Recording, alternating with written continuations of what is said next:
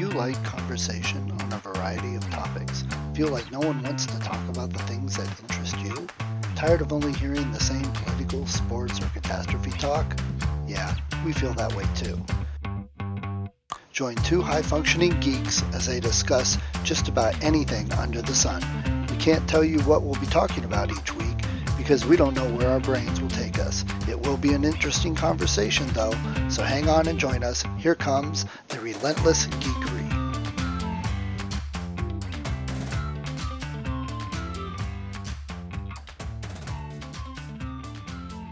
You are much more festive than I am. Pretty boring today. I had my Think shirt on earlier, but I actually took a shower and I got ready for the world. So here I am. I don't know. So how's life been? How have things been going? So good. I'm home now. You know, when last we casted, I was still in California dealing with the aftermath of my father having passed away, and things are very stable. We did a ton of stuff. You know, that, again, kind of trying to find the geek component. It's amazing how much legal stuff there is involved. You know what I mean? To be able to declare someone dead to the world, and then the ripple effects that creates when you inform the employer, they inform Social Security, they inform whoever your 401k holder is, in this case, Vanguard. And so we didn't try to conceal anything, but we were kind of trying to do the phased rollout, if you will, that we knew who we were going to be talking to and make sure that we had our documents ready. And for instance, getting a death certificate is really a matter of like a governmental body that really does say, yes, he's gone. So it's a matter of not only examining the body, but the mortuary vouches for it and whatever else it might be. Here's a really geeky thing I learned. So my dad's last will and testament asks that he and my mom both be cremated. You know, my mom is still alive, but he was going to be cremated. Right. As my older brother was going through, there's a sheaf of papers that you have to sign to say, yes, you received him, if you will, when the police found him there who took receipt. He was in cold storage, wasn't going to be embalmed because there wasn't a need for a showing. We were going to do cremation. And then somewhere in the papers, he saw mention of hydrolysis. I have never heard of that before. Apparently, that's a process. It's been around for a long time, like since the 1880s, where they kind of under pressure break a body apart with water. You know, just like a body gets loose in the water on all those cop shows. Well, that's interesting too, because I shared and I felt, oh my gosh, the timing. We talk about the synchronicities at times. There was a company that just started something like that, offering it, and they were talking about the environmental impact and how both burying people and cremation, how bad it is for the environment, and how this is an extremely environmental friendly alternative. It really is a green thing. One thing I learned, you know, it's alkali hydrolysis, and that makes sense. You know, whenever they show, like, I don't know, on Breaking Bad, that they're going to put a body in a bathtub and dissolve it with acid, that doesn't work anywhere near as well as like quicklime. You know what I mean? That's what they really have traditionally put on a body in the grave, and that ages the whole like degenerative or decomposition process is a better way to put it. Well, we then specified, you know, since my dad specifically said cremation and my parents knew enough about alternatives, green and otherwise, it was like, well, even if the process kind of is the same, what it does is kind of remove the flesh, leaves the bones. The bones are what gets still burnt, cremated, and that becomes the cremains. And so in the overall, it wasn't like we were going to get, you know, a bag of wet goo, you know what I mean, which was my first thing. Is like, I kind of want it to be like ashes, siftable or whatever. Like that. It turns out that the final step is still that burning bones, but of course it's much less bones being burnt. I don't know how much percentage of your body your bones are, 30%, something like that. I wish I was more anatomically aware, but that's what gets done, and you still get cremains and all that kind of stuff. But it just was, I don't know, even that thought of, wow, it seems to be equivalent and it is greener. My parents might have gone for it, but you know, they said it in their will, and I want to abide by their wishes, even though he's not anywhere to be proud of the fact that we did as he requested. You know what I mean? So it just was, as you look through the various different documents, it's amazing the level of detail and how much you have to. It wasn't contentious. It wasn't like we were being tricked or anything like that, but it really is you have to get down to a level of detail anytime that there's anything legal that ordinary life just doesn't require.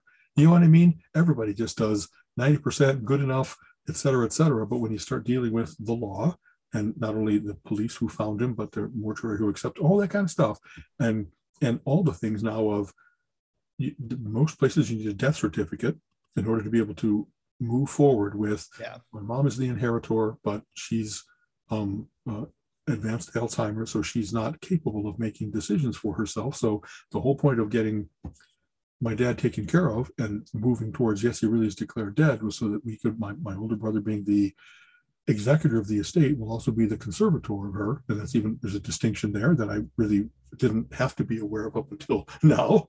And so, I don't know, learning all about the facility that she's in, that my dad had kind of taken care of in the selection and the choices, and then finding out, well, now we really have to be aware of what the standard of care is, and making sure my mom is safe and fine. And from all signs, it really is that way. There's no signs of elder abuse. The facility is nice and clean and smells nice, and the people seem nice and stuff like that. But boy, having someone like really in your hands, it's a whole different level. Like I haven't had children. I've never known what it is like to have a true dependent. You know what I mean? You have. So it's been, I never mind learning new things under time pressure, learning new things where the possibility of a mistake, the damage could be high. It was stressful, you know, but then I also read recently about, you know, stress that comes as a challenge instead of as a constant cortisol induced panic mode. That's its own thing. And so I guess we did a lot of communication between the brothers. We talked to all the right people. Of course, in the era of COVID, you can't just say, hey, we'll stop by your office. You know, there's all kinds of impact like that. And in the overall, I think that we're now in a good place where the house is stable. We'll be going to make sure that it gets cleared out and cleaned out and ready for sale. In the middle of all this, my older brother was selling his house, his own house. And so that's a level of stress times, you know, not doubled, but quadrupled. I'm sure there's a geometric factor there. You know what I mean? It's, you know, the inconvenience, the nerve of my father having died at an inconvenient time.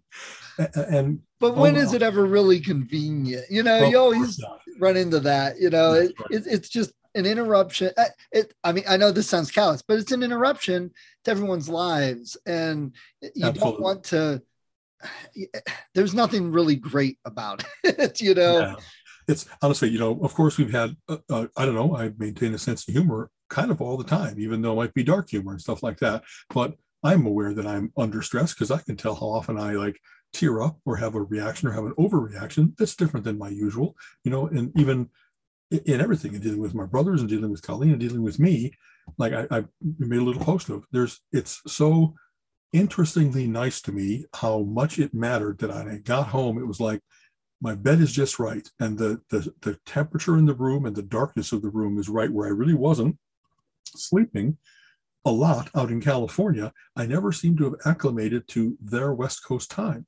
I've never had that happen before. Usually like one overnight and then I'm on their schedule. But instead I was continually waking up at like 5 a.m, you know, 8 o'clock here. And I guess it was good because that way I always had that time in the morning to do my spreadsheets and think of what's got to happen for the day and you know, clean the kitchen, whatever it was that I was contributing. You know, everybody kind of went to their natural stuff. And I guess I realized I'm very much a natural organizer. I have the ability to juggle a whole bunch of balls and not drop any. And other people might prefer task-oriented type stuff, you know, get this wall cleared or get the mailbox replaced or whatever else it might be. So it was a learning opportunity for all of us. And still now, you know, there's how many things am I going to be thinking of my father? I'm watching the Olympics, and I remember like watching the Olympics with my parents growing up. You know, that's kind of funny. That's one of the most constant things in my life. I remember going back to like 64. You know what I mean? I was 5 years old, I guess. And it's just, you know, and even more memorably, 68 with Beeman breaking a record and the Fosbury flop. I think it was 60, maybe 72, and the you know, power salute and stuff like that. But that was a constantly shared thing with my parents all the time I was growing up. And so, of course, while I'm watching, I'm like, wow, I can hear their voices in my head of, commenting on, with their favorite countries, you know what I mean, their home countries, and how I still have a warm spot for Germany and Lithuania because that's where they're from. Anyway, and their favorite events and whatever else it might be. So I'm going to have his voice in my head forever. You know what I mean? All those little, what would dad do kind of a things. And boy, he would really appreciate this. And this was his favorite meal and whatever. And in that case, I won't be having that because one of his favorite meals was liver and onions. And so it's like, have we talked about that? No. That my dad would make a point of eating out because my mom couldn't stand to make it. She couldn't stand to touch organ meat. That's so like when we made giblets gravy from the turkey, I was always the one that kind of took charge of that because it didn't weird me out as much as it did her. But sometime in the army or young life, he really developed a taste for liver and onions. And it's kind of funny. Now we know organ meat. Oh my God, that's the filtration system. That's got heavy metals in it. There's a lot of reasons not to do it. But once in a while, we'd go to a fancy restaurant. And what he wanted more than anything else was that taste. Isn't that interesting? And there wasn't the smell in the house or my mom having had to do it. It was really a treat for him. So, oh well. So well, sorry, I'm kind of babbling. I'm sure. It's one of those things. Everyone has to deal with that at some point, And like you said, he wasn't 50. You're not 20, so and again, it sounds callous just to say it, but it's an expected thing. It's part of life. Everyone, expects at one point your parents are going to pass on. And every parent is like, please don't let my kids die while I'm still alive. That's the worst, kids. And I said this before, I know people get upset about it, but I'm like, when you're a kid, at some point in your adult life, you realize my parents are going to die before me. There's going to be a time in my life without them. If you don't realize that, you probably have a much harder time when it happens. So it's just one of the, and saying it, oh my God, people go like, it's that mortuary humor that people just can't handle at times. Exactly. It's kind of funny, I've come up with, what's the phrase? It was like, not unexpected, but still a surprise. Yes. There's a thing about, as you live longer, every year you live longer, the odds of you living even longer after that go up. You show that you have whatever the genetics and the hardiness that you're making it through. And so my parents are both 89. They lived a very good life, to see most of a century. That's just an amazing, think of living from 33 on and being like, they made it as the Depression was ending and the world was shifting. They made it through World War II. They made it through immigrating to a new country and building a new life. The incredible changes in radio, going to television, going to the internet, and what's cool, one of the joys of my father really prepared, instead of it being an incredible treasure hunt and archaeological dig to try to figure out all of their affairs, he was canny enough, he was computer savvy enough that so many things you could get into the accounts, and all of his names and passwords were, in the keys to the kingdom file and that kind of stuff. And of course, that inspires me to have created a keys to the kingdom file. My name, but not his, but you know what I mean? That I would like it to be that whenever Colleen and I pass away, knock on wood, not for another 100 years, you know what I mean? As nanotech, kicks in and stuff like that, I would like it to be that it's not terrible for my successors, my survivors, that instead, a little bit of Swedish death cleaning, a little bit of keeping my affairs in order, your passwords are available, all that kind of stuff. Yeah. Even in death, they're setting a good example of, wow, this is so much easier than it has been from any number of stories that I've heard of where it was just totally unknown where things were. Do they have a safe deposit box? Don't know. They had too many accounts, multiple banks, which is the main one. All of that. Where are their investments? Are there any investments? Where's the deed to the house and to the car and whatever else it might be? Wow.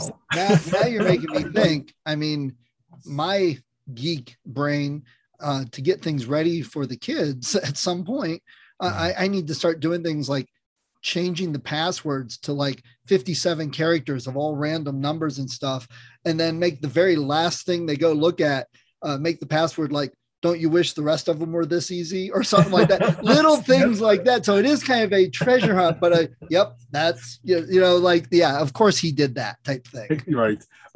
This is kind of funny. I think I mentioned, I have pretty secure passwords. They're relatively long and they're often based on song lyrics or something that is obscure enough. My dad used like Lithuanian words and German words. Yeah, that's what you said. What I mean? Like who's going to be mentioning like this is the place that he and my mom met, and you'd have to. And it wasn't that he then, I'll go take one of those clickbait quizzes and give it all up. It really was interesting to see kind of how his mind worked and what was important to him and would be memorable to him. And savvy enough to think of that. That's awesome. Exactly. It's kind of like the Navajo wind talkers from World War II, the code. Yeah. You know what I mean? It's especially Lithuanian. I mean, there's maybe place names and so forth because the Lithuanian alphabet is Cyrillic. It doesn't all translate into the Roman alphabet, if you will. And so automatically there's a little bit of German. How do you portray an umlaut or an sz in, but it was just, I don't know. It's one of those things like I want to take a note of him and say, so what did that place mean? You know what I mean? Like I know that Kaunas is where he was born and Vilnius is the capital where I think he went to school, but every other one of those things, I think it is, look, that's where he met mom and that's where he emigrated to the United States and all those kinds of things. He at one point had written a memoir about, and maybe I've talked about this before. I'm sorry, I sometimes repeat myself. They were displaced persons. You know what I mean? Lithuania was one of the countries just caught between the Russian and the German forces, and so there's all kinds of terrible stories about running back and forth, getting out of the line of fire with armies around, families getting separated, etc. He was on a train in Dresden that got pulled out of the city, and no one really knows why, before the firebombing hit. Like Slaughterhouse 5, Kurt Vonnegut, Dresden as a city was a beautiful place, and it ceased to be. It was firebombed down to the ground, and Vonnegut only survived because he was like in a meat locker, if I remember correct, a facility underground that survived the incredible devastation. And that's how it was for my dad. If that train hadn't been pulled out, and some people chose to stay and they didn't make it. So, why are me and my brothers here? Because happenstance, whoever got word, whatever lucky thing happened to get that train just outside of the zone of Dresden, that they survived. There's huge, I'm sure that many, many people who've been through the war have terrible stories like that. My mom's parents were separated for like 10 years while they found each other. Wow. It's amazing to think of that level of disruption. And yet they made it and started in the United States, started in Chicago, worked on learning English. My dad was actually a polyglot. He spoke multiple languages because when you have to learn to speak Russian because the Russians are around, you get real good at it real quick. And same with German and same with English. That kind of just proves, things happen for a reason, because they needed to be on that train to get out for the sole purpose that we're here to make the podcast. That had to be the only reason. Yeah, exactly. In my solipsistic, the universe exists because I do. Right. Yeah, that's the right way to look that's at it. That's got to be it. And it's kind of funny because Gina had like a lot of deaths. 4 people in her family died last year. None from COVID, but from many other things and bad things. There was a suicide, there was a homicide, there was cancer, and then there was just getting old, wearing out. So it was very devastating. And the year was very difficult for her. And one of the people was her father, who I didn't get to know tons, but this was one of my introductions to my father-in-law. Mm-hmm. Is he sent a note about something, I forget what it was, but he made sure to go and get a doctor's prescription pad for Cialis. He said, just in case you need that also. That was my introduction to my father-in-law. And well, that's hilarious. I met her. Thinking of you. Yeah, we were at Sarah's graduation party, and we were eating at the restaurant. We sat down, and Gina was next to me with her mom there, and she's like, "Mom, this is Steve." I'm like, "Hi, how you doing?" She goes, "Hi." She reaches around Gina, slides her hand down into my shirt, and rubs my chest, and I'm like, "Hello, how are you doing?" So that was my in-laws. Okay. So every now and then, Gina will get mad at me or something, or I'll do something or say something, and she gives me a look. I'm like, you know what? Your father would think that's funny. She's like, damn you, he would. And she's always like, you got to say that, because he absolutely would say that. He would do that. And I know sometimes people will like, well, how can you joke about her father? He's dead, because he would appreciate it. And it's part of if you try, not joking like that is more forgetting him, in my opinion. I'm keeping him alive more, and he appreciates that, or would. So I think, I know it sounds bad, but sometimes I think we're too down. Oh, someone died and we can't ever talk about them. I don't want that. I told my kids, I don't want that. Remember the fun stuff. Joke. Exactly. That's very much what I want for mine, is the celebration of life. You know what I mean? Tell your favorite story where we just rolled on the floor laughing. Tell where we did something that we just had an adventure, that kind of thing. Yeah. I don't want it to be somber. I want it to be that, my time on earth made a lot of other people happy. Let's do that. Let's share that cool Agreed. stuff. You know what I mean? So, and I always joke with Gina, whenever like bad weather and she wants me to run out to the store or something, I'm like, you upped my insurance again, didn't you? Well, I joke that she's upping the health insurance and putting me in predicaments. Exactly. So, hey, also, you mentioned passwords. I'll do a little quick aside geekery on the passwords. So I use one of those vaults that stores all your passwords right. to get to, secured vault type thing. They have part of their program that they will generate passwords for you. Right. And it has been 12 characters, random, upper, lowercase, symbols, numbers, a little bit of everything randomly. Well, they just recently did an update, and now it's 16 by default. So they're, things are moving beyond just making a 6 or 8 character password. Exactly. Honestly, mine's been like 30 for a long time. You know what I mean? I have like I said, a certain character string and some embedded capitals versus that. I have what they always ask for, special characters, a number, that kind of stuff.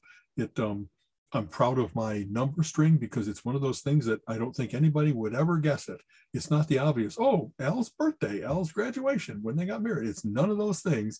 It really is like memorable to me, and to the rest of the world, they'd be, where did that come from? So I'm hoping that that's a little ace in the hole in that way. Right. Apple has, as part of their same thing, their password storage, they also generate keywords. And I think that theirs are 16, if I remember right. But everything about passwords says if you're going to use them, the longer the better. It doesn't even matter necessarily the scattering of characters.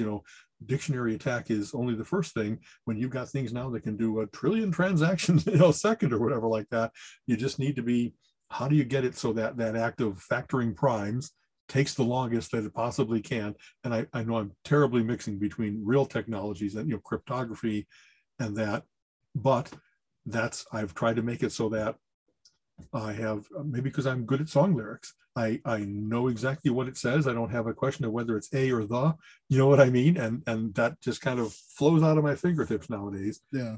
And that's, oh no, hey, everyone who's looking to break into Al systems, the only thing that's bad is I don't know that I have unique passwords everywhere. I have, for my big main accounts, they're separate, but I have certain ones that I've reused foolishly. I know you're not supposed to do that, but there's overhead associated with that. And another cool thing that's happened lately is multiple browsers, and maybe even like password utilities like OnePass or LastPass and that kind of stuff. They actually will search the web for you and look for data breaches, and where yours was one of the ones exposed, or they'll look for, you've got a password that you set 20 years ago on AOL when it was 6, 8, 10 characters, and that's out in the wild now. So you should go change it here. And in fact, all these other places that you might not remember you used it. You went to a magazine price search site, and their security is for shit. You know what I mean? We're not talking about Vanguard or Amazon. We're talking about kind of a server in a back room of a strip mall or something like that. And mine even will say, this isn't very secure. We found 29 other people out on the web that have used this password. So, Wow. it makes you go, oh, and you're right. I mean, sometimes there's something on my phone, or especially if I'm in Linux and I'm doing something, I'm like, I don't want to, because I have to, the program I use to store doesn't have a Linux client. So I then have to transfer it. But if I'm not anywhere, I'm like, so I've done that too. But every time I pull mine up, it says red alert, these 63 passwords need attention immediately. So every now and then I go through and I'll change those, update them, make sure it's all stored, and it reduces that. So those really do help. And honestly, if that company goes out of business or something, I'm in trouble. If I can't remember the main password, I'm in trouble because it's all there, and they're all different. Every password, my kids complain so often. What's the Amazon password? And I copy it and send it to them. They're like, how am I going to remember that? I'm like, you're not supposed to. That's the idea. That's the point. Exactly. I read long ago, way back in the birth of computing, there was a really cool guy named Phil Zimmerman who invented PGP, pretty good privacy. And his theory was, it's important to have everybody have access to encryption for security, for privacy, for being able to prove your identity and so forth, and to make it as seamless as possible. And all kinds of like password saving sites and so forth, they learned good practices from seeing what PGP did. And then I think GPG, which was the open source version of that. There's also a great book by Bruce Schneier, multiple great books. I think one called Beyond Security, if I remember right. But he talks about the why the longer is better, and the psychology of it, and how in the era of quantum computing, like we're going to have to move away from passwords and get into biometrics and things that are you have to have your phone or a token of some kind. They've tried various different things where to get that level of security and privacy and identity verification. We're going to have to move away from things that just you can throw enough computing power at it that you really can break.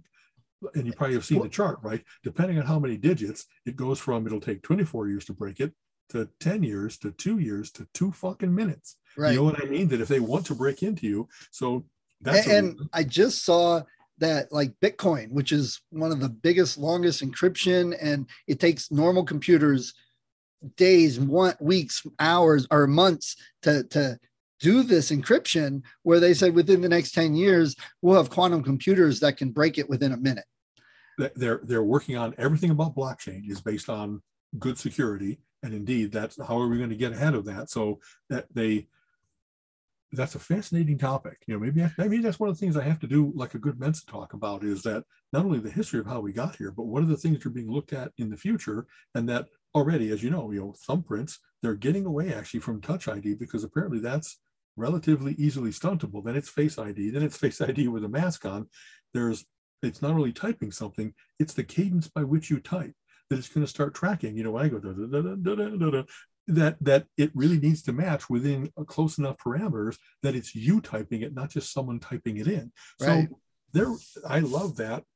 And I really do love it. The battle back and forth between the white hats and the black hats, the good guys and the bad guys, as to they keep upping the ante and these guys break it. And then it's very cool if there's any place where human ingenuity and human greed have played together. Like, why are you willing to throw so much computing resources at this? Well, because you can get the keys to the kingdom. What if I take over the Social Security server? What if I get into, and get root at Amazon? And I'm talking bullshit. There's all kinds of things in place that physical security still matter more than, but it's there's also it's the bear theory, right? I don't have to be perfectly secure. I have to be more secure than all the people that have password as their password. Right. So, you know what I mean?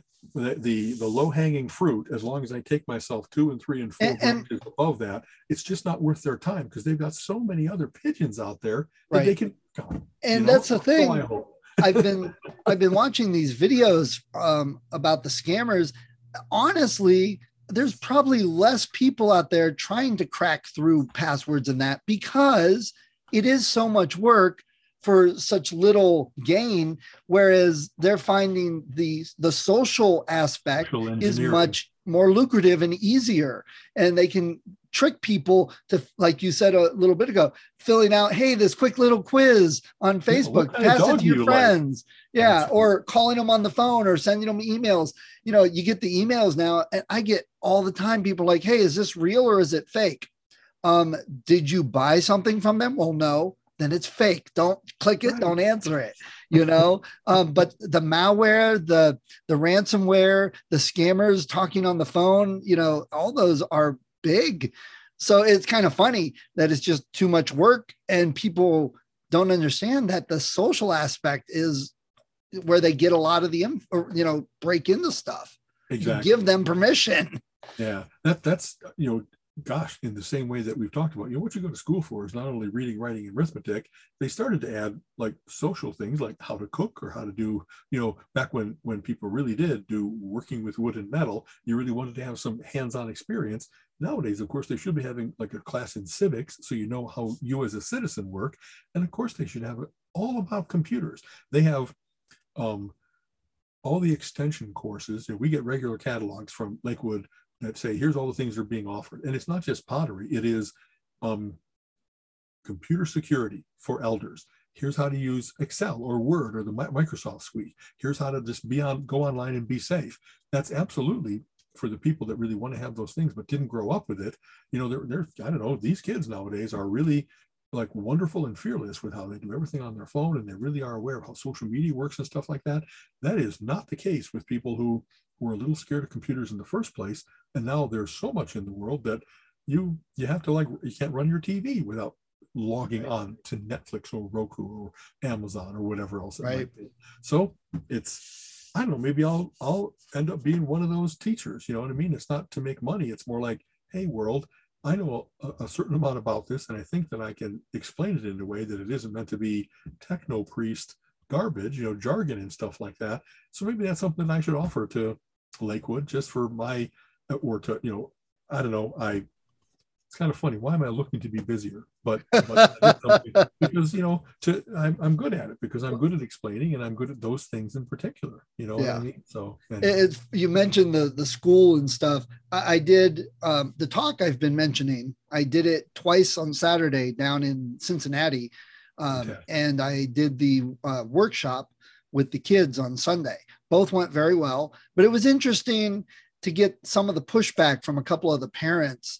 When I'm talking about how things have changed, how our kids can't go get jobs at McDonald's, you know, and I even mentioned, I'm like, when was the last time you had a kid pump your gas and check your oil at the gas station? Which there's like a standard start off job. Exactly. Yeah. You know, they have disappeared.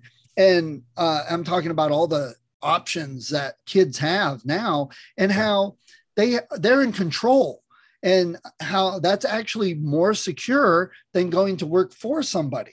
There's, you know, I personally went to work one day, was told, we're downsizing, you were the last one hired, you're gone.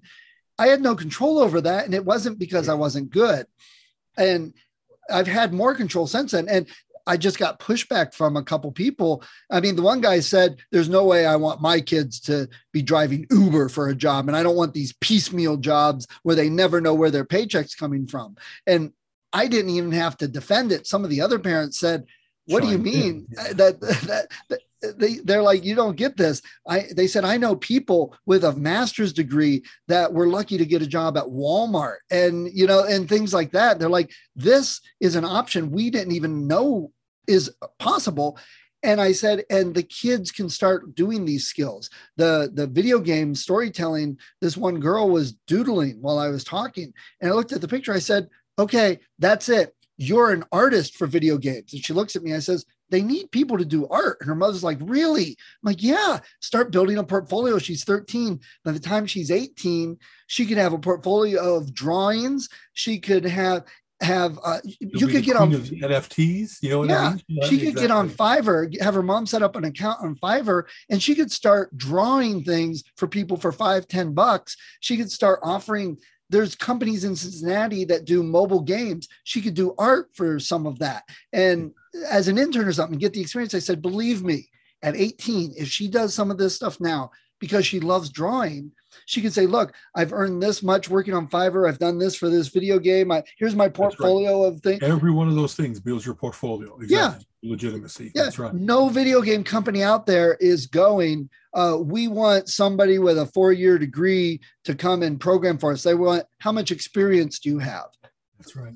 So, and I'm not saying don't go to college, but I was trying to get through this guy's head that this is where the future is and gives kids a better chance. And the kids that would drop out of school, drop out of college, the kids that are troubled and don't see a future. We hear all those schools that the kids, the dropout rate, the gangs, the problems that parents are all on welfare or whatever.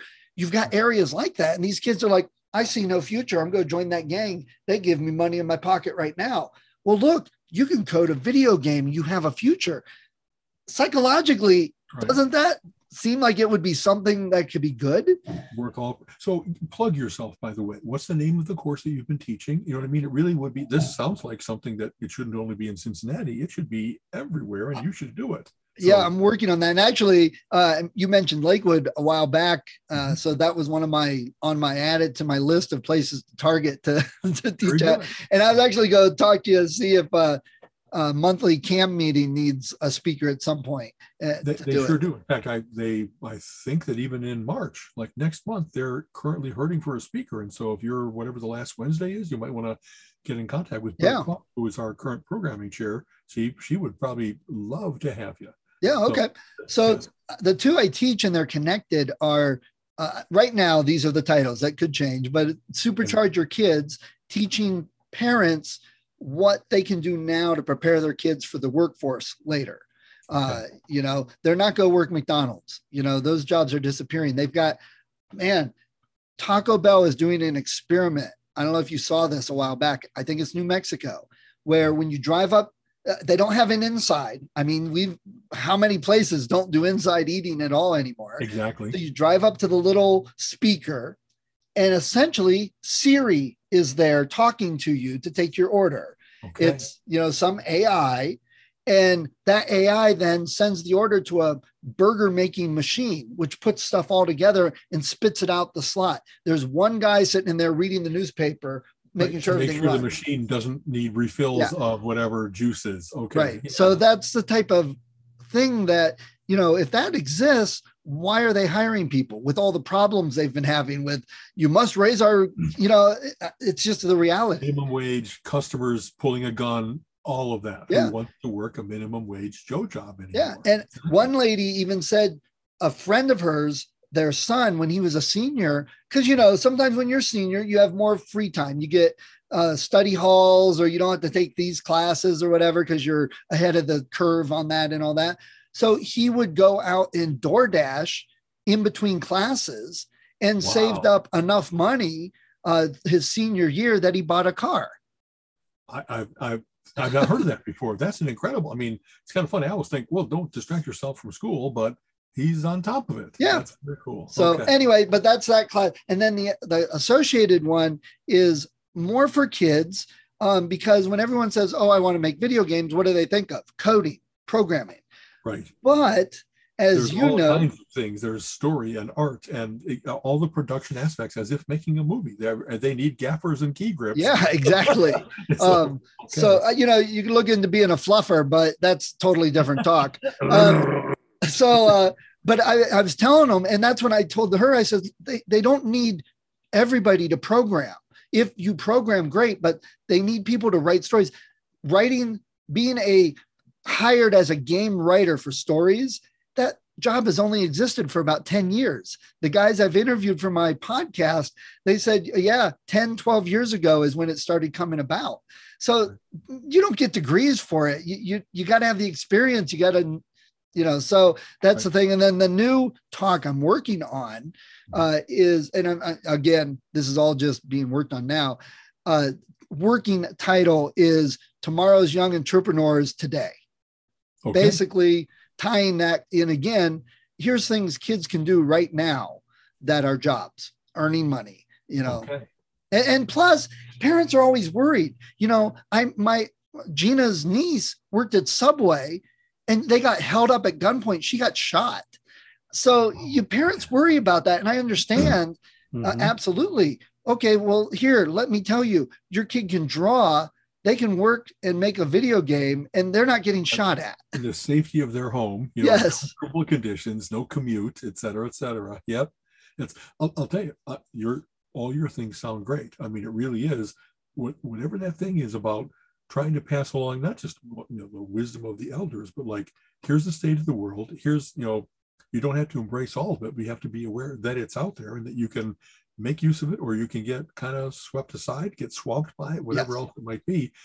I think that all those classes are, it isn't, oh, now I have exactly the formula for how to do it, but everybody's going to come out of there with ideas, with energy. You know what I mean? Like, one of the wonderful things about being a teacher is you don't know the seed you plant until 40 years down the road. Where Right. you're saying, I had this great teacher named Mrs. Nerney, and she was, formative in making me a better person. And, I am who I am today because of this great history teacher or great math teacher or whatever else it might be. So about using technology to have a better life, about entrepreneurship and the self-discipline that has to go with that, you're hitting an interesting sweet spot as we move towards that.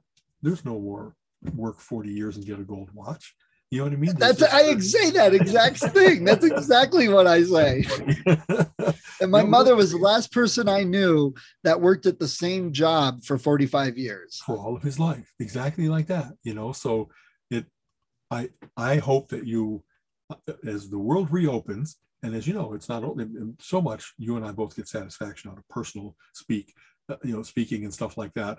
That sounds like something you could also do. Hey, a nice little Zoom thing with 30 faces, the Brady Bunch kind of a thing and stuff like that. I've had an okay time doing those kinds of things. Some live and some this.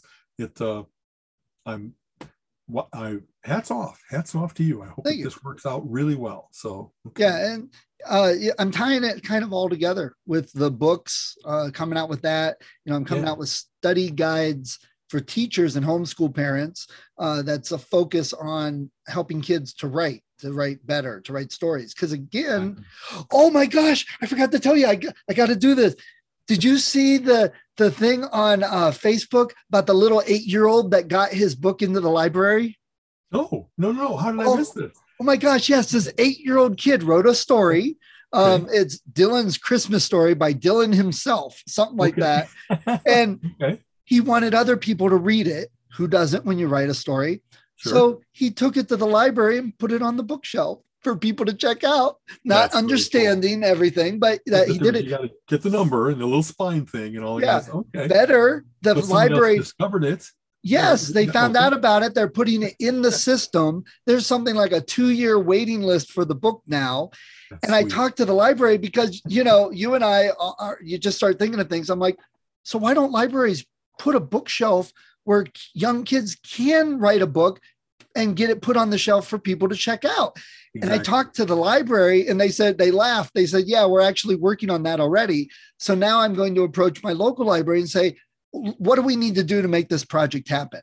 I already did some talks at the Rotary. So if we need some money, let's go talk to the Rotary. Let's get some money. Let's get some donations. Let's get a shelf and kids can write books and get them put in the library and get them cataloged and get their ISBN number and it can make in the print on demand world. If it's like flying off the shelves and there's a 2-year wait, how about having 10 copies and that'll shrink that wait? Yes. Yeah. So very cool. So yeah, but I've got his mom's email and I'm going to contact her and see about interviewing him for my podcast. Very good, man. That'd be that an 8-year-old. That's very, very cool. Yeah. I will also say this. Some of my best talks that I've given at tech conferences and at Mensa and stuff like that it wasn't just, hey, there's the old saw that says, if you can't do, teach. I've never been only an academic. I've been in the trenches. And so then when you talk about, here's a trading system that I've developed using genetic algorithms, and here's how they work. And here's, how I gather data. And I had to do data cleansing because even from big data sources, there's all kinds of crap out there. And I think it's important to be able to to the people who are looking to learn something, it gives you automatic credence when you can actually tell war stories. Here's how I came to this. Here's a real world problem I had to solve. It's not just the rarefied, oh, well, the way one writes an SQL query is like this. It's like, no, I had to get this to work within a certain amount of time because that was their production cycle. And so you had to write a better, less expensive, as they say, SQL query and stuff like that. And I don't know, you also have that when you're talking about being an entrepreneur, working, kind of like multiple jobs and seeing multiple balls in the air and seeing which one gets hot and then moving on with that. And you know what I mean? You've been, I think, very experimental and very much responding to market demand and what am I most enjoying and all of those things. And that's how it isn't only doing it, it's like teaching people, what are you thinking while you're doing it? You know what I mean? Do you listen to music or not? And that seems trivial, but some of my best, we've laughed about it. Some of my best productive writing is when I put on something instrumental that doesn't interfere with my words, but somehow there's energy that you get imbued with. And it's like, Osric Tentacles, thank you again. I'm just cruising along. You know what I mean? Yeah. The Matrix soundtrack is like that for me. Like that. Exactly. So, all right. You mentioned a couple things you've watched and reedited. So this House of X, I think I've read most of that, but it's been a while. You're just now catching up to it. So just that, I have Comixology and there's a lot out there. And I often get on like a binge if I'm going to read a whole bunch of a certain writer or artist or a whole bunch of a certain genre. And because I have been doing a number of those things, I don't always stay current or they don't even become available on Comixology until they're anthologized or whatever. So this Jonathan Hickman, one of my favorite writers because he's so good at all that has gone before in the Marvel universe, and I think DC as well, but Marvel is where I'm most familiar with his work. He's great at like rarefying it, making it so that it really does hang together and adding big concepts that are just, they make you look at things in a new light. So this is, if you know the tortured history of the X-Men, they've had all kinds of alternate histories, alternate dimensions, star-spanning adventures, et cetera, and to try to make sense of all that, you have to kind of like read them all and say, well, there's a couple gaps, but I really admire Chris Claremont's work and whoever has done those things. Oh man, he's done a fantastic job with this, about starting with where we are now and going like, now and 1 year and 10, 100 and way into the future, and bringing in Apocalypse and bringing in Nimrod and bringing in like what there's automatically a human mutant conflict and what out of natural selection, which one's going to win. Well, that's not how everything in the real world gets decided. What are we dealing with right now? It isn't who's bigger, faster, stronger nowadays. It's who's smarter, who uses technology more. And so there's going to be this sentence of AIs and man-machine interface a la cyborgs or whatever else it might be. And so what are they going to think about either humanity or mutant kind? They're going to be, wow, let's wipe out that, carbon-based life form and go with beautiful silicon. And what are other, like, he did a great job of, here's the kinds of civilizations, the kinds of like galactic, like, what is the Shi'ar like? What is the Brood like? Why are they successful? Some of them are not an intelligent thing, but they're a very successful infestation, if you will. Others are, they to think of machines that worship a god of machine intelligence. A very interesting, the Technarch, as I'm reading it, my mind is expanding and expanding because I thought I kind of knew this and I could have told you what matters in the X-Men universe. And he's just bringing in so many things that make sense, but also totally cool new directions. Yeah. A whole new retelling of Moira McTaggart, and that her mutation is kind of like, there's a long time ago a book by maybe Frederick Pohl or something called Orn, that was a creature that phoenixes itself. It comes back with all of its same memories, and so you live 10 or 100 or 1,000 lifetimes, and you become quite aware of what's going on in the world and successful in terms of continuing your existence, kind of like Highlander, if you will. But there's also that need to hide the fact that you don't age because people will think you're a witch and burn you and things like that. So, man, it's great at the micro level of human emotions but at the macro level of like what little butterfly effects happen here that expand outwards into this view of the future. They're fantastic. Hickman's they're just some of the best definitely I've written, man. Wow. He's definitely newer. He's newer than Claremont and Kirby and stuff. Obviously, the gods. But I agree that he's slowly becoming more of a name. He's going to be one of those that is talked about even more, that, as the classic history, that this is, oh, it's Hickman. Yes, that's the good stuff, that type of thing. Because I know I get a lot of my input from Colin. I read this, it's great. We don't always agree, but I'll at least say, okay, well, Colin thinks it's good, let's check it out. And Hickman's been around a lot. He's one of those guys that they've started. So what do you want to do next? Because you're going to be successful. He had a great run on Fantastic Four and on Avengers that were the same thing. Like that's where they did the universe is collapsing. Universes are actually competing to stay alive. The Council of Reeds, all the Reed Richards, all the smartest people on each of their planets in their universes were getting together and like, how are we going to decide how to stop this? And if we can't stop it, who lives and who dies? And like, what a huge concept, that it's not just automatically like survival. There really might be a reason that the universe has sense or doesn't make sense. And if you're the smartest person in the world and you can't solve that problem, how do you back away from that and say, well, what's the best I can do? And, and Fantastic Four went away for a while after the big conclusion of that, because it turns out Franklin Richards, his son, has the ability to create, to bring whole universes into existence. Yeah. And so then they went exploring and creating universes and trying, like, while this universe threatening disaster was happening, the solution will be, like they've often said, wow, that universe died, and then it all came out the black hole into this new one and created new. I apologize for people say have much better way of talking about that, about creation versus destruction and that kind of thing. But and the Avengers with the gardeners, that for all of our why is humanity important? For all that we've now met, all these spacefaring species, what is it about humanity that seems to be always there watching us? They're maybe trying to eliminate us. They're trying to deal with us. Like, what's the spark in humanity that is so galactically significant? And that maybe there's others that are like, well, we don't think that way. We think that you're an anomaly and that we're, you know what I mean? So like, they're just looking at us as an experiment, a battlefield, it's very cool. He deals with scale very well. You know what I mean? That for all of our arrogance about how we got a god of thunder. Yeah, we got 10 of those over here. You know what I mean? And not only of thunder, we have but a whole quantum level. We've got quantum lightning. You know what I mean? He's very good at that. Cool. What's really unique? Wow. I'm just hats off to this guy, man. And it once again shows that comics as a medium aren't kids. They're not jokey. They're not lesser media. I mean, there's people that used to, probably not as much, movies, and it's dismissive because Broadway is better.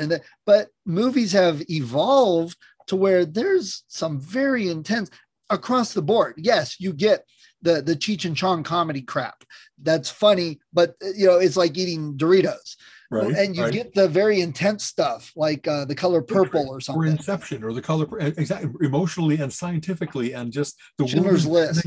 Exactly, Memento. It's like, and then you get something like Endgame, which encompasses multiple things, because that was heroes saving the world, sacrificing to save the world. And people are like, well, it's superheroes. But honestly, people got invested in those characters. When we left that theater, half my family was bawling their eyes out, and they couldn't stop it. The big things that happened. Exactly. Yeah. Wow. He's one of those. We're probably going to go to the AG this year. We've missed a couple because of COVID complications. It looks like we're getting to the endemic stage. It looks like there's going to be a masking and a vaccination mandate at the AG in Sparks, near Reno. So I want to do a talk, and probably what I'm going to do is about comic book geography. I did that as one of the segments of what I taught at Baldwin Wallace, where Doctor Strange and the Multiverse of Madness is about to come out.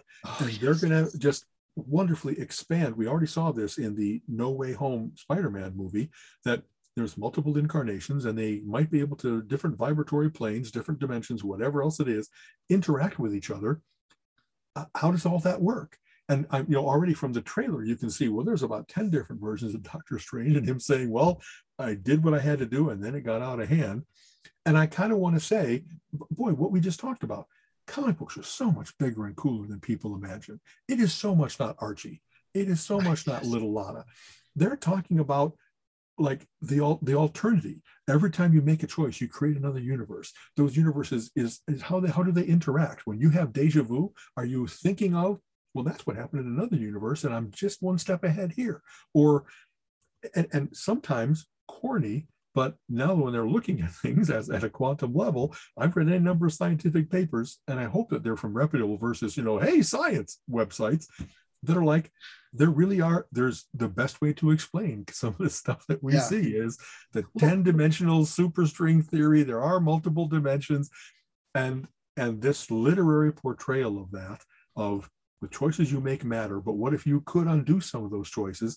But what if there's ripple effects from that, so that you can't just go back and kill Hitler? It might be that you create a worse world because you don't know the ripple effects. Right. So I'm just looking forward to what they do here. And I want to talk about that. Like, look at how they've built up to this. Yeah. Right. And like you said, it's not what it used to be. Heck, even Archie got dark with Riverdale and the zombies and the apocalypse and stuff. Exactly. But people, I mean, if you haven't read a graphic novel, there are some wonderful adult-oriented ones. Just because it's got art in it doesn't make it a lesser medium or storytelling, because there's such a variety out there. And honestly, we talk about how art can move us. Well, then why do we look down upon it when it's connected with word bubbles?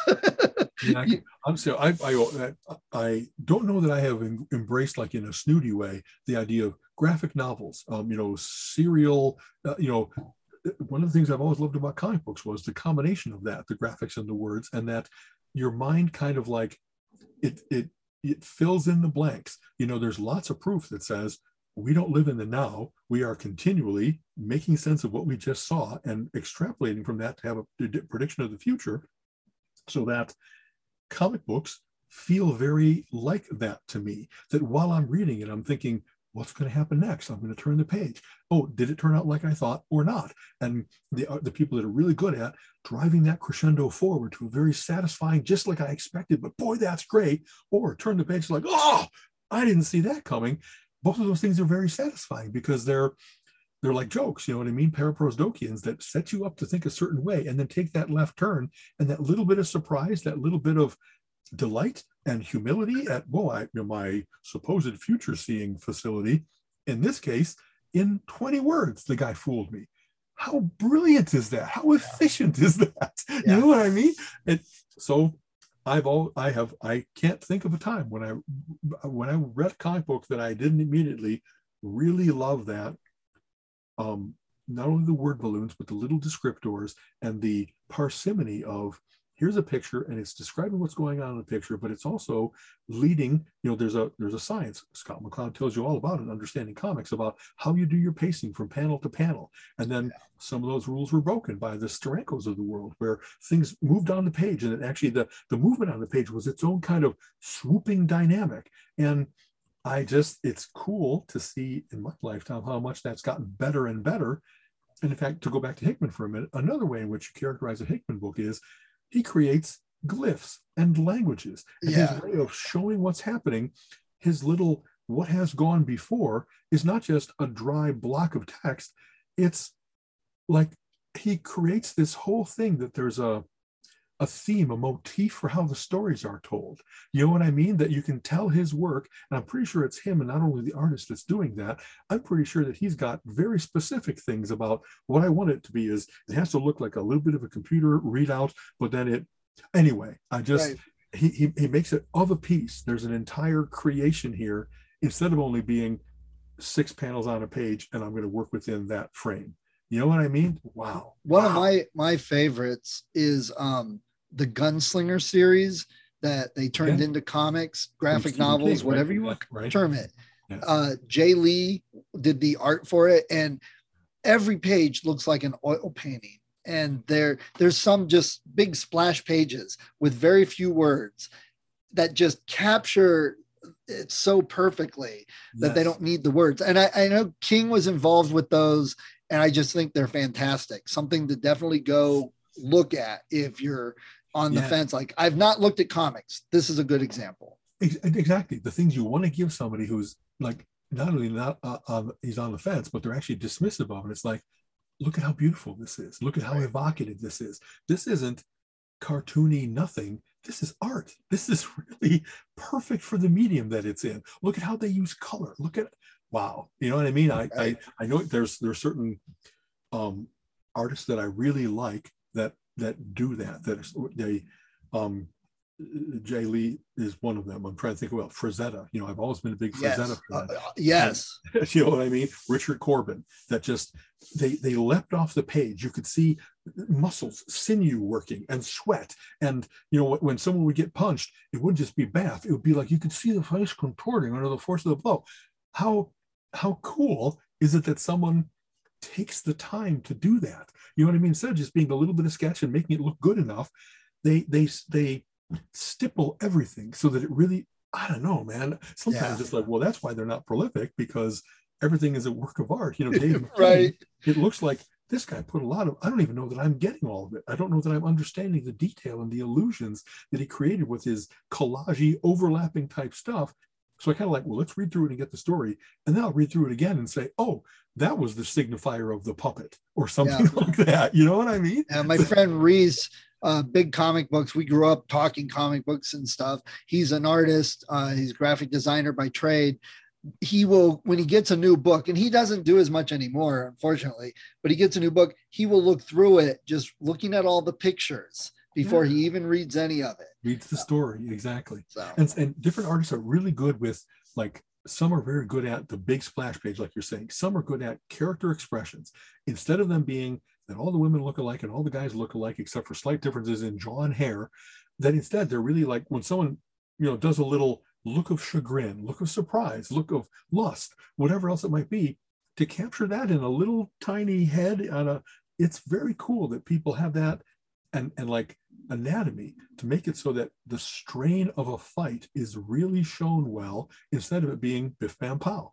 Brian Hitch is great at that. Kevin Nolan is great. Keith Giffen. There's certain people I just remember like, wow, this is different than what I've seen before. He's taking the time to really know the different face types, and that, you know, again, I want to show it to people, saying this is a step above. This is really worth acknowledging, that someone's doing something in the medium that's better than other people that have gone before him. Are people even going to be able to match this? You know what I mean?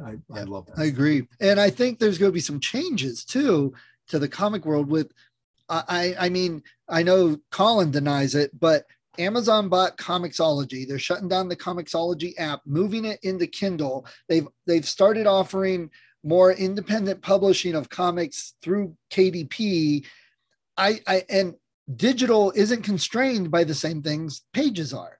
There are things you can do digitally that you can't necessarily do. So I'm just wondering how much that's going to be embraced and how much it might change comics over the next 10 years. Yeah, I just had my experience of Comixology. Like I said, I went online, you know, out of coming back, taking care of everything here that I had to, and then just going online to, you know, hey, let's play Civilization as my little meditation. I missed you so much. I didn't play for 2 weeks. So I went in and I read, you know, my Jonathan Hickman, like I'm talking about. One of the most satisfying things was I'm reading it like literally up until we started our podcast, and I glanced down and it's like, you're only 43% done of whatever volume you've got. Oh my God, I have more than half still to go. I was thinking I was on issue like 5 of 6 and I'm about to be sad. And instead, there's still more greatness to come. Isn't that so cool? Like when you grab a book and you look up and it's like, oh man, I'm only halfway through. Plenty of adventure still to go. You know, right. You know, speaking of plenty of adventure, Peacemaker. Oh my! Did you see the end of it? I watched it all. I just watched all that last night. Like I've been home since late Friday, and so have been catching up on various different things. And I think I was on episode 5. I had come to episode 5, so I watched 6, 7, and 8. And very satisfying ending. You know, that there's all the carnage you wanted, all the humor, all the, oh my God, can they do that on TV? You know what I mean? That kind of stuff. They they absolutely have like inhabited the characters. That is, I don't know all the names. Whoever plays Cena plays Peacemaker, but whoever plays Vigilante is really good at being awesome. Like he's crazy and yet socialized crazy. And so it's just, and the threat was good with the butterflies and the carnage that had to happen in order to kill hundreds of people. You had to have your sonic boom mask and you had to have your anti-grav mask and stuff.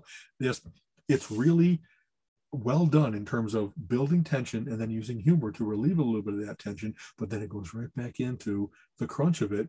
And just and the scene at the end, again, no spoilers, like who shows up at the end supposedly to handle the menace?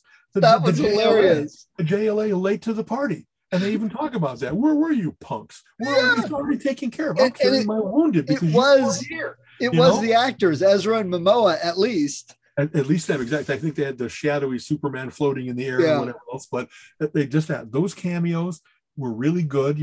I'm loving that the world of movies and TV is more and more wonderfully interconnected. We already had that with S.H.I.E.L.D. and with the Marvel series. I'm really loving that this was a really good 8-episode arc. I'm looking forward to seeing what James Gunn does more. He's kind of like some of my favorites. Jon Favreau really has an understanding of what makes a superhero things great.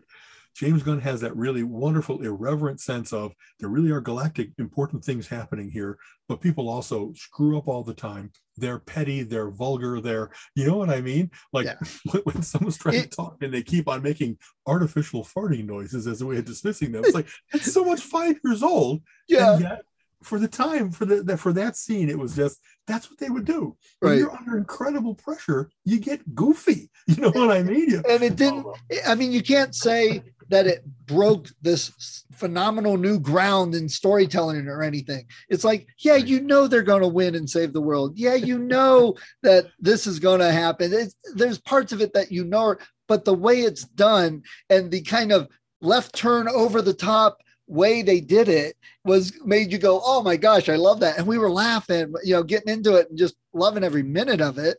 And, Cena was fantastic. The whole cast, they worked well together. And it's the Suicide Squad type of characters. It's not everybody big and buff and, No, they're kind of the also-rans. They're villains that have been caught. They weren't even a good enough villain to avoid capture. You know what I mean? So Vigilante was my favorite. He's the geeky, scrawny nerd. He doesn't socialize well. He's like, oh, we're not joking about that anymore. He just doesn't get it. He's just loaded with weapons, and he's got his ninja skills, if you will. You know what I mean? And like you said, of course they're going to win, but boy, there were casualties. There was devastation of getting past. Hey, the world almost got taken over. You know what I mean? It had to be a price, I guess. There definitely were some times of like all the conventions of someone makes a threat, and then the guy looks as if he's going to fulfill the threat, and then backs down because he's a decent human being. Nope, not if you're a crazed killer, not if you're a sociopath. And so any number of times where it was like, wow, that was abrupt but necessary. It had, if somebody says, oh, superhero stuff, they're contrived, I don't care for those. It's like, stop a moment, go watch Peacemaker and go watch The Boys, because every episode of The Boys was like, I can't believe they just did that. It's just, and so those are the two that definitely go in different directions and take things in new ways. I haven't read enough about this, but I read some blip about at one point, Peacemaker really disses Green Arrow. Yes. That there's, and from what I understand now, the actors are actually kind of going back and forth with, who's the wuss in these various different universes. Will those universes ever cross over? And it's kind of funny to see they really, like, these are career-making characters, if you will, and yet there's going to be a rivalry. You know what I mean? Who is the bigger vigilante, the bigger dispatcher of the bad guys? It's kind of funny. I'll have to look that up, because I know that's what Reynolds and Hugh Jackman have done. They have that rivalry through Twitter, but they're best friends, and they do it. Yes, picking on each other, making fun, and making it very interested in everything too. So. And so I'm wondering if they've done, because I know I saw a thing on YouTube. Cena read some of his worst reviews for Peacemaker, and he like made fun of him essentially. And, you know, it was like, you know, something about, you know, how stupid you are. He's like, yes, so we are. You know, it's just like That's right. It was funny. And as you know, some people have the skip intro available. You know, through, not for that dance sequence. I watch the silly dance every single time. Every time. Exactly. Did you tell me this last week? Who choreographed that dance? Alan Tudyk. Really? I didn't know that. I just read that apparently he's on set. He's married to one of the female leads, and that they were thinking about doing this Bollywood type thing. And he has skills in that regard. So he just started to say, well, we could do this. We could do this, you know, the little, you know, and the little. Oh my gosh. Stuff. And so how wonderful, as you know, him and Nathan Fillion also have that like best bros, just kind of like Zach Braff. Why can't I think of the guy's name from Scrubs? And I love seeing the way that Tudyk keeps kind of popping up in important ways on all kinds of other productions. How cool is that? I love that. Love that. I'll have to see if Colin even knew that. Right. Be my trivia. From Alan Tudyk was the pilot on Firefly. From those listening at home, in case you didn't know, and he's been many other things. He's one of those actors that has never been the lead, but he's always an interesting character that's in an addition, a sidekick, a nemesis to what's going on elsewhere. So we're like approaching episode 90 of the podcast. So anybody listening that did not know who Alan Tudyk was, you need to go back and listen to more episodes. That just should be a common thing that we should not have to explain to you who Alan Tudyk is. Exactly. You know, that's boy, one day we're going to have to do that. Like, here's, based on listening to our podcast, here's a quiz to see whether you are as here's the knowledge you should make sure you know. To be an alpha geek, you should know all right. So you mentioned a book you've been reading lately, War of the Archon. What's that? So it's a 3-book series by a guy named R.S. Ford, and I think it maybe is Robert, but R.S. Ford. And one of those, I bought it long ago because it looked interesting, nice pull quotes on the back. A world where magic has gone away for a while and now it's back, and so everybody's fighting over that resource, if you will. Very well written, so that it's got probably 6 different sets of people that you care about. You know, and it does 3 chapters at a time pretty much to advance each of those different stories, and then they intersect and then they break apart again and stuff like that. And just they're well written, so it's like I need to read more, you know what I mean, when I'm going to sleep, and I'm not ready to go to sleep yet because I got to find out what happens here. So I love discovering a new author. So I know that there's this 3-book series, and apparently he has multiple other series like Steelhaven, where as you know, one of my favorite things, out to Amazon we go, out to the used bookstores we go, and try to find things in reasonable condition for a reasonable price, so that if they've been out there for 10 years, there's no reason for me to pay full price. I like the treasure hunt. And so I just ordered the second one because I bought the first one, and sometimes I don't buy the entire series because I'm kind of becoming canny enough of occasionally I bought a threesome and it's like, oh, I don't want to read number 2 and 3. This wasn't good enough. This is one of the ones that it passed the test of I want to read the rest. So A Demon in Silver is the first one. The next one is called The Hangman's Tree. And I don't remember the third one because I didn't buy it, but it'll be in there soon. High recommendation. If you've read a lot of sword and sorcery, magic, this kind of high fantasy type stuff, it holds up well. It's got just the right amount of violence and swearing and humor and believable characters, and you know, the mercenary with a heart of gold, but maybe not, because he's actually done some terrible things, and maybe he's more on a journey of redemption instead of he's always been a good guy. He's done some crap, and he's like, am I really gonna, like, how do I want to be seen in history? I need to do something to make up for the fact that I was involved in the slaughter of an entire village or something like that. Right. Very interesting, complex characters instead of cardboard cutouts. So who's the author? R.S. Ford. R.S. I think it's Robert Ford, but that's these are with those initials, R.S. Ford. Not the old Westerns Robert Ford. Not that, exactly. And I ordered a couple more from Kadri. He's the one that wrote the Guy Went to Hell and Comes Back, James Stark. He's known as Sandman Slim. And I think there's 12 in that series. And I read like the first 3 or 4 and I really devoured them. And I said, let's take a break. Don't make these less effective because you keep getting that same button pushed. And then when I realized, hey, after I finish this one, I kind of want to return to that series. And so that's another one I'll be, over the course of time, picking up all the current 12 at whatever prices I can find. And you know what I mean? It's like, I think I already have like 6 and 7, but I didn't have 5. So I had to buy 5, maybe at more than my usual $7 a book, because I got to go forward. I got to know. Oh, well. So over the weekend, I like to go to the bookstores. So I found a bookstore in Cincinnati I'll recommend everybody. It's called the Manatee Project. It's actually a charity organization, and they focus on kids' books. And for every book bought, they donate a book for disadvantaged kids to read. Yes. So I was like, well, I got to go check that out. And I bought a whole stack of books. Didn't really necessarily want to buy all these books right now or, whatever. But I'm like, hey, they're donating. There. It's a good cause. Yeah. Exactly. So I'll put a link to that Manatee Project. Funny. I love doing this. We have a chance to send out into the world wonderful things. I think Megan Warren, right? Yeah. She's now a young lady from First up in the Upper Peninsula of Michigan, if I remember correctly. Yeah, I think so. Right, and moved down to Columbus and she did a program called Books for Bedtime, where she gathered donations of all different kinds of books, and then a lot of what you said, made sure that they got out to the various different schools so that everybody who wanted to have a book got one. And she's now, and I hope I'm not like hundreds of thousands, she's really done this wonderful thing of collecting them and dispersing them, and won a number of awards for, like, she did all this when she was like early teens, maybe even 13, 10, 14. 13 exactly. Now she's in college and got into the good school and that kind of stuff. But one of the reasons she did is because this kid had a cool idea. Mom enabled her. I'm sure it was yes, I'll drive you around. Yes, we'll drop books on and off, that kind of stuff.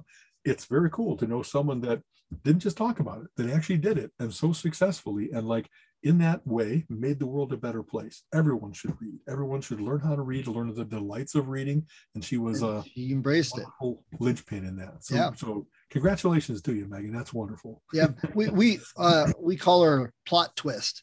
You'll have to ask her why we call her Plot Twist. It's nothing to do with her book. I see her. Exactly. She'll probably be at the AG, maybe. I'm not sure. Hopefully that's when she's off summertime from school. Yeah. I can't remember where she's going, but like a nice liberal arts school, and just that she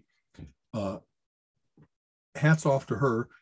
Got not only did this cool thing, but of course had great grades and did all the right things so that she was able to get scholarships and stuff like that. And from having a single mom, and maybe that's sometimes a constraining factor, instead it looks like her life is on a very nice path.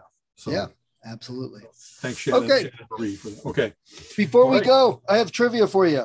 Okay. What is if I pronounce this correctly, circumzenithal arc? What is a circumzenithal arc?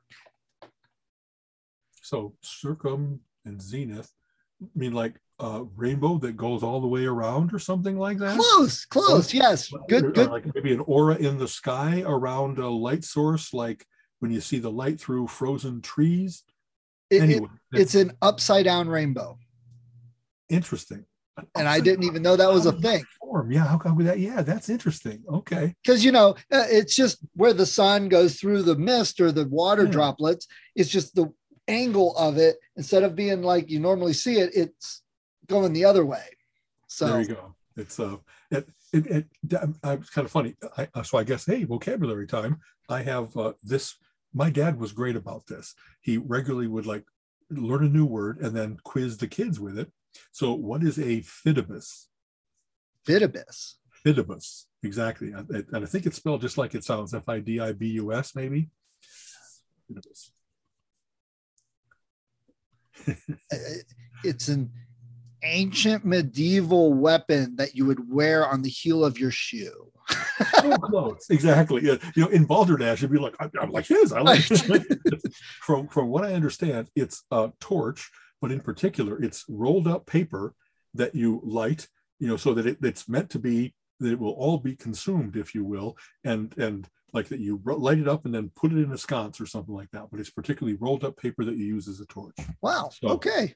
That's what, that's, I don't know. There's so many words out there that like nobody really uses that word anymore. We're not really reading by torchlight or exploring pyramids nowadays. Right. Yet, well, Boy Scout camp, we did stuff like that. So there you go. Exactly.